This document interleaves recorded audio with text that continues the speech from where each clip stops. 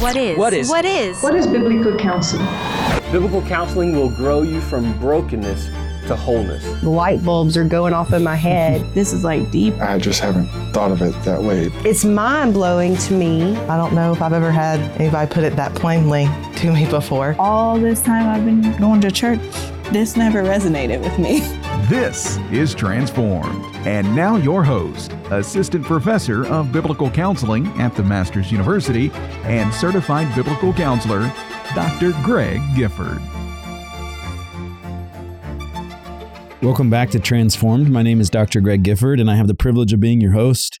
We've been going through a series that has been so meaningful to me. I hope you have found value in it as well. And we have been answering the question, what makes a man and not a woman? My attempt has been to approach this from a lens of biblical masculinity. What are the character traits the Bible would describe for men? The first one I said was men are courageous. Men are bold, men are confident because they trust the Lord and they know who they are in Christ.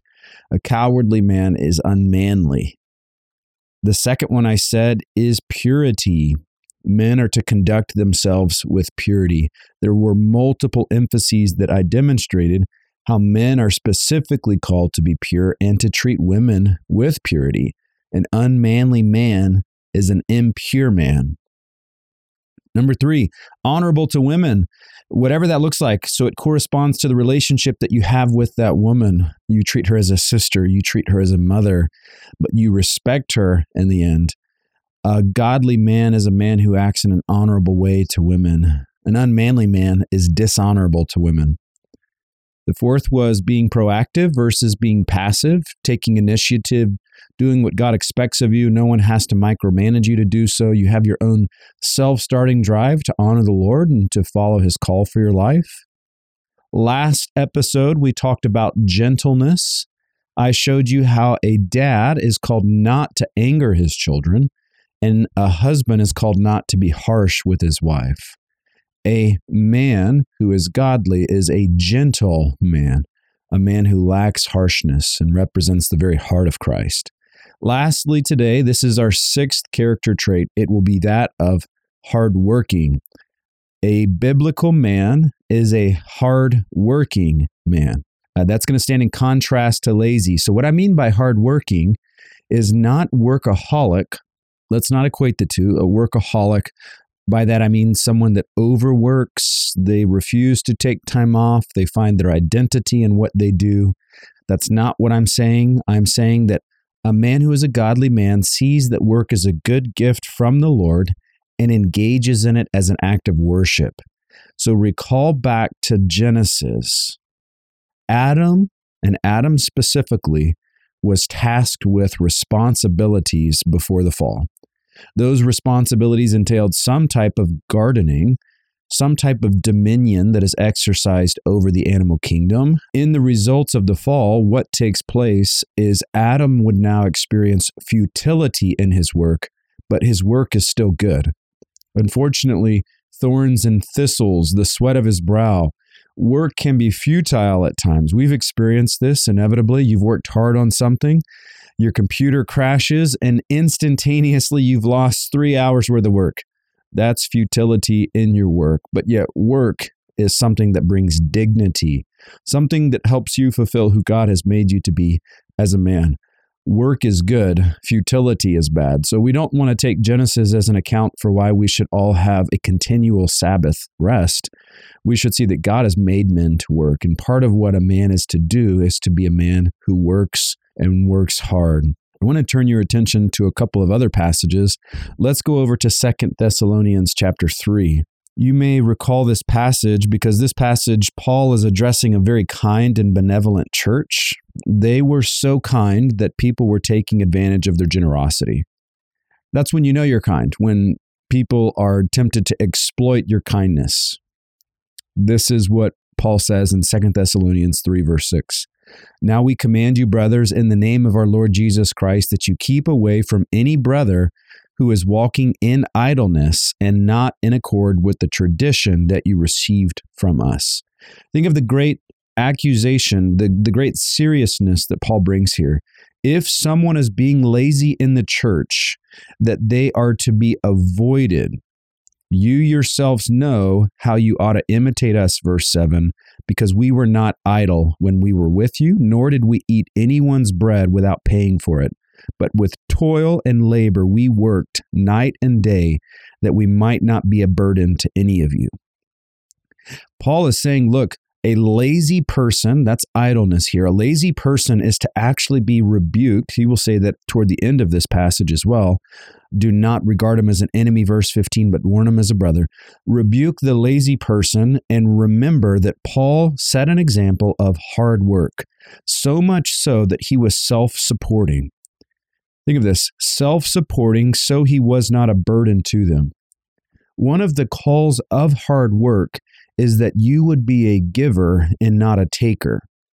That's partly why thievery is so wrong, because thievery is you not working hard, but rather you taking from the hard work of others, Ephesians chapter 6. So let the thief no longer steal, but rather, do you remember what it says?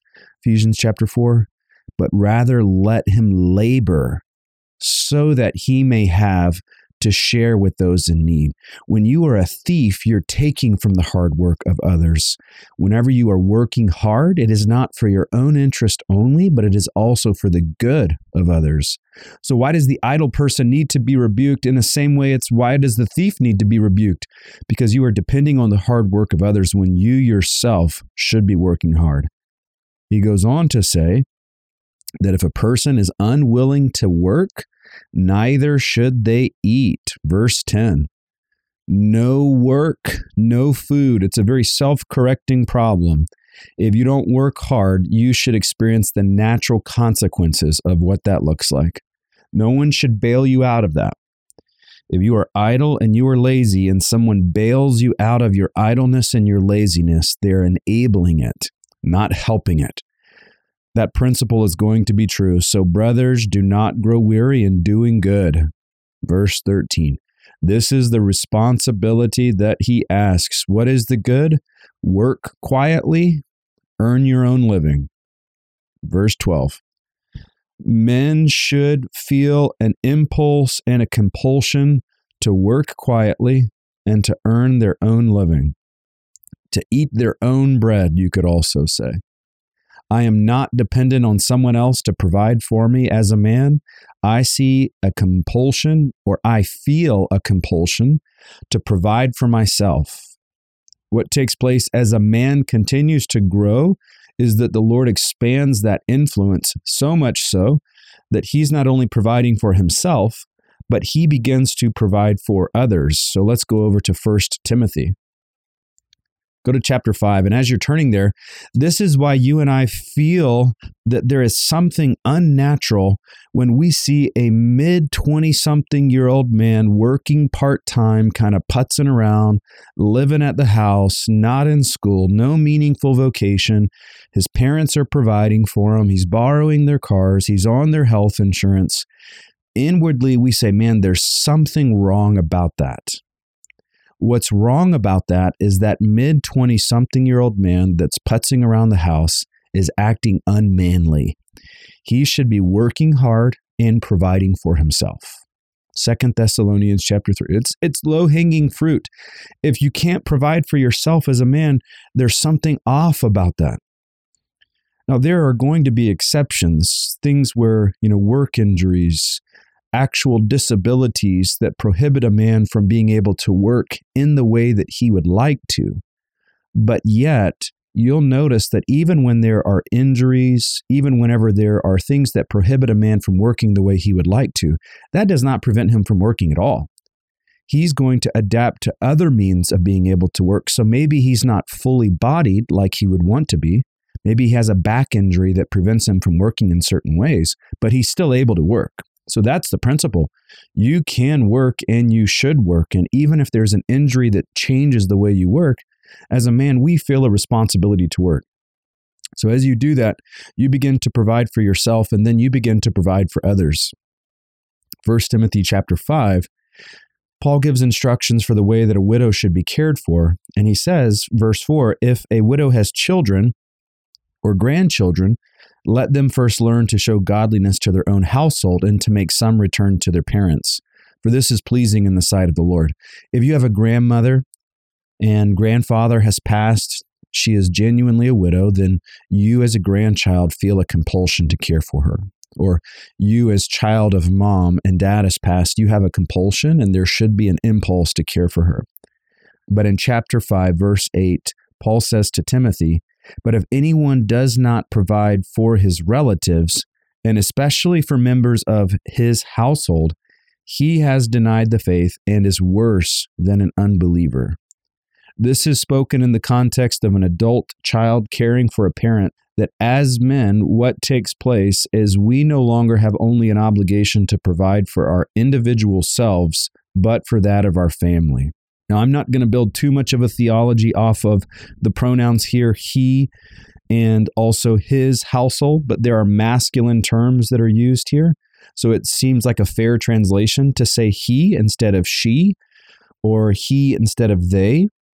But a man feels a burden and a responsibility to ensure that his family is cared for.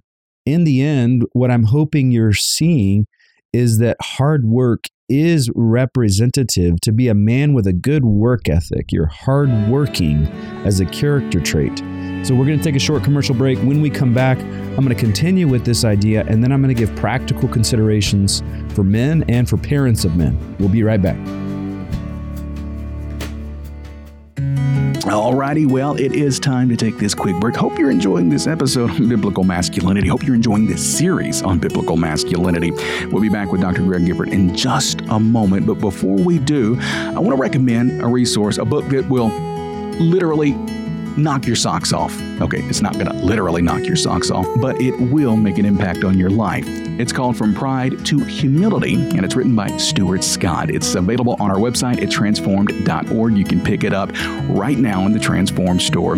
In the book, Scott writes, quote, "Pride loves itself, and it's tempted for this reason, to take over other areas of our lives where we yield ourselves to it." It's profound. It is. It's really profound. And the whole book is rather profound. So if you want to take the next step in your personal growth, I would recommend From Pride to Humility by Stuart Scott. Head over to transform.org, check out the store, and get your hands on this book right now.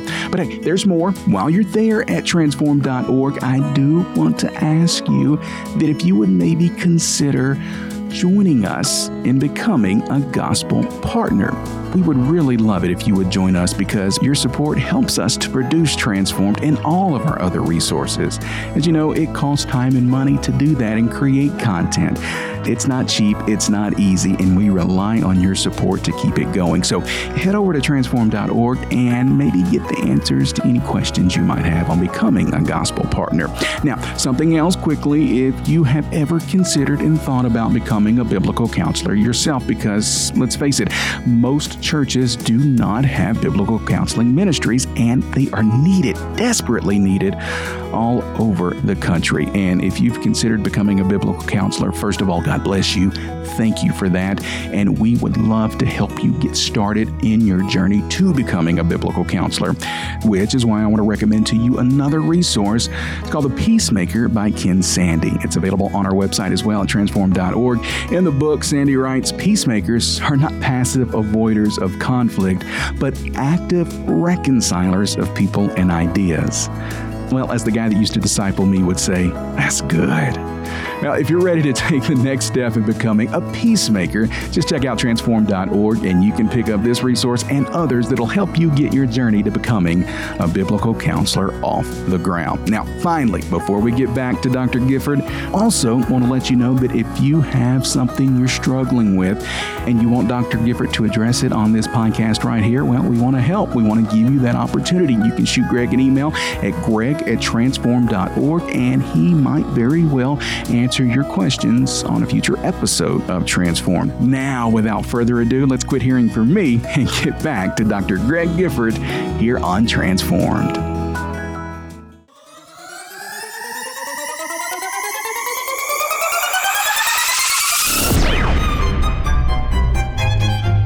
Welcome back to Transformed. The Bible would tell us that OCD is not a disorder. It is the fruit of wrong believing and wrong theology. And now your host, Dr. Greg Gifford. Welcome back. We've been talking through the last character trait of a man is hardworking. Men are not called to be lazy or idle. Men are not called to in any way shirk their responsibilities of working hard so that they have to share with others. And a broader principle that all Christians must see is Colossians 3:23, which I'm confident you're moderately familiar with at least, which is that whatever you're doing, you're going to work heartily as unto the Lord. I know that's not particular to men. I know that women are also called to work heartily, to work as unto the Lord, to do things with excellence for the Lord. But I would say that the work ethic that a man possesses is one of excellence. And while he is at work, while he is dedicated to his craft, we will see that he is pursuing that with excellence as an act of worship. So our desire as men is to, first of all, be godly men, which is why we work hard. Some of you as men work for employers that don't appreciate you. Some of you work for employers that don't compensate you what you're worth. Some of you feel like you're just a number in this grand scheme of numbers at your employer. I understand that, and the times I've worked in those environments, I haven't resonated with that. I don't particularly love that, to be honest. But we do recognize that the reason why we work hard is not because of our employer first. Next, it's not because of our family first, as much as we love our families and want to ensure that they're cared for. If I'm a single man caring for my parents and my siblings, my nieces and nephews, if I'm a married man caring for my wife, if I'm a married man with children caring for my kids, if I'm a single man with children caring for my kids, whatever that looks like, our family is not our number one priority when we work hard. We work hard as unto the Lord. We want God to be pleased in our hard work. So why is it that we're hardworking men? It's not to be appreciated by our employers. That's a benefit. Our hard work is an act of worship to God. We want Him to be pleased. So we work hard and our families benefit from that. But our primary goal is to be pleasing unto the Lord. Godly men who work hard as an act of worship to God. So I want to finish our time with just some practical thoughts. Because when we hear working hard, I don't want that to be the equivalent of 80 hours every week. You see, in North America, most of us are going to have somewhat of a 40-hour work week mentality. Honestly, 40 hours is nothing for some of us. We would love to only have a 40-hour work week. What does that look like? For others of us, we feel tapped out at 40 hours. But broadly speaking, that is a cultural expectation of work. I would like you to zoom out a bit further and see that work is not just that you are at your job earning a wage. That is part of your work. But we do have work that is non-remunerative. You're not getting paid for it. So for instance, think of the man that earned this sweet pension package and he retired at 55. Well, there's a very high likelihood he has another 30 years of life. That's another career. What is he going to do post reception of that sweet pension package? Well, ideally, he's going to work in a way that may not be paid, but he's still going to work hard. He's going to serve at his local church and use his gifts to bless his local church. I was at a church in Central California last year. I met their groundskeeper, and he was a retired electrician or journeyman, something like that. And he didn't need the money, but now he worked in a volunteer capacity to serve his local church. And I was so impressed by that. There are times where, as a man, you are not paid, but yet you are still equally working and working hard.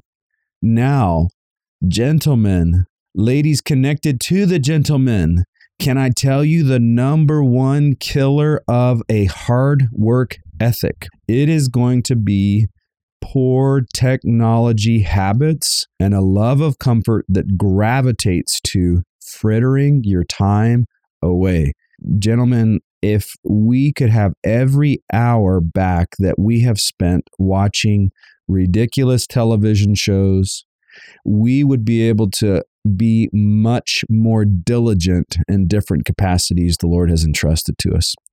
Some of us are staying up late watching shows that are just absolutely unhelpful to our personal life or sanctification, and then we show up for work exhausted the next day.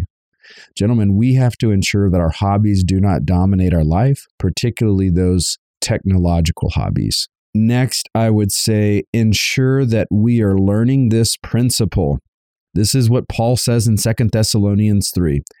How do we practically implement this? We learn to earn it ourselves.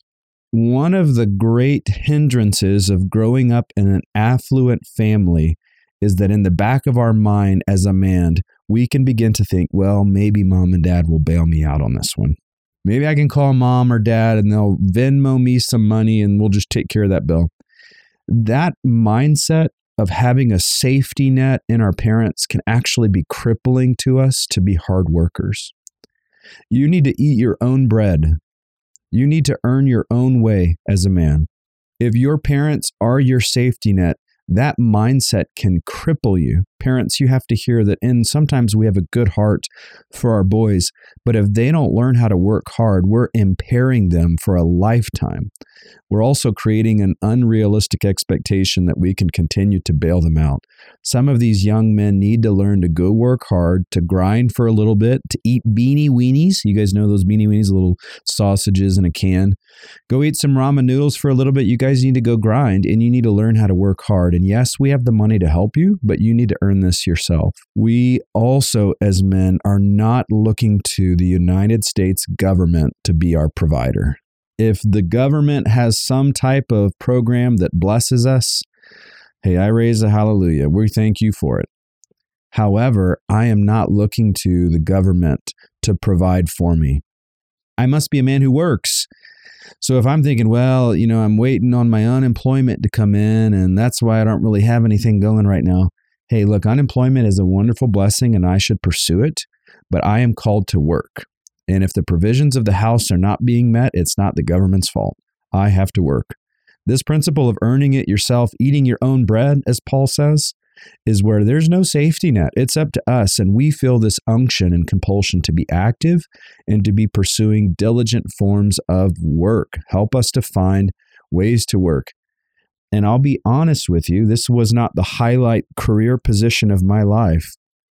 But when I got out of the military, I was looking for a position, any position, to help me provide for my wife and then my oldest son. And I went to a temp agency and for 3 weeks stacked car invoice papers at a local car dealership.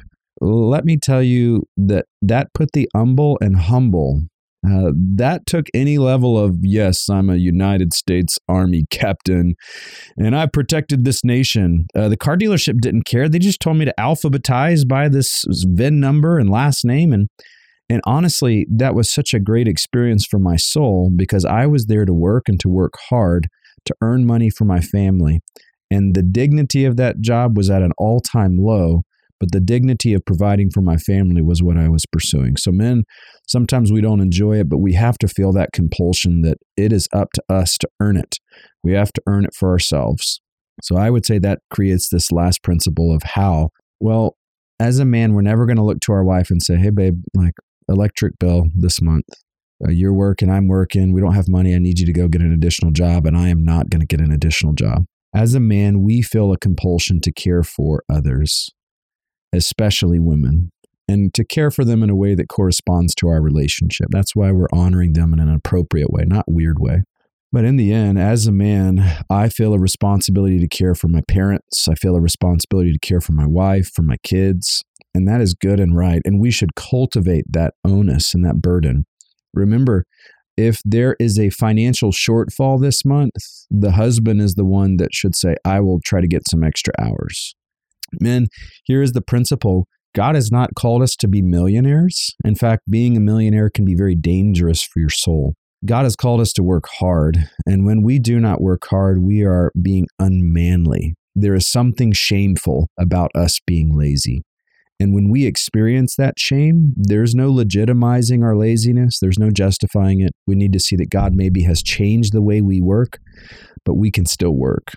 I pray that God would use us to help cultivate a generation of men that say, you know what, I'm not going to be a workaholic, but I am going to work hard. So let me pray for you. Let me pray for the men that are around you. I hope that you would use this series to begin to distill down, to teach men in your ministries, to teach your boys, to teach college students. What does it look like to be a man? How can we actively pursue this for the glory of God, for the good of women, and for the good of those that are around us? So let me pray that God would use this to help that happen. Lord, we don't want to be hyper masculinized men. We don't want to be men that are grunting and rude and harsh. We don't want to be men that are calloused. We want to be men that are like your son, Jesus. He is the ultimate man. He was not married. He was a single man.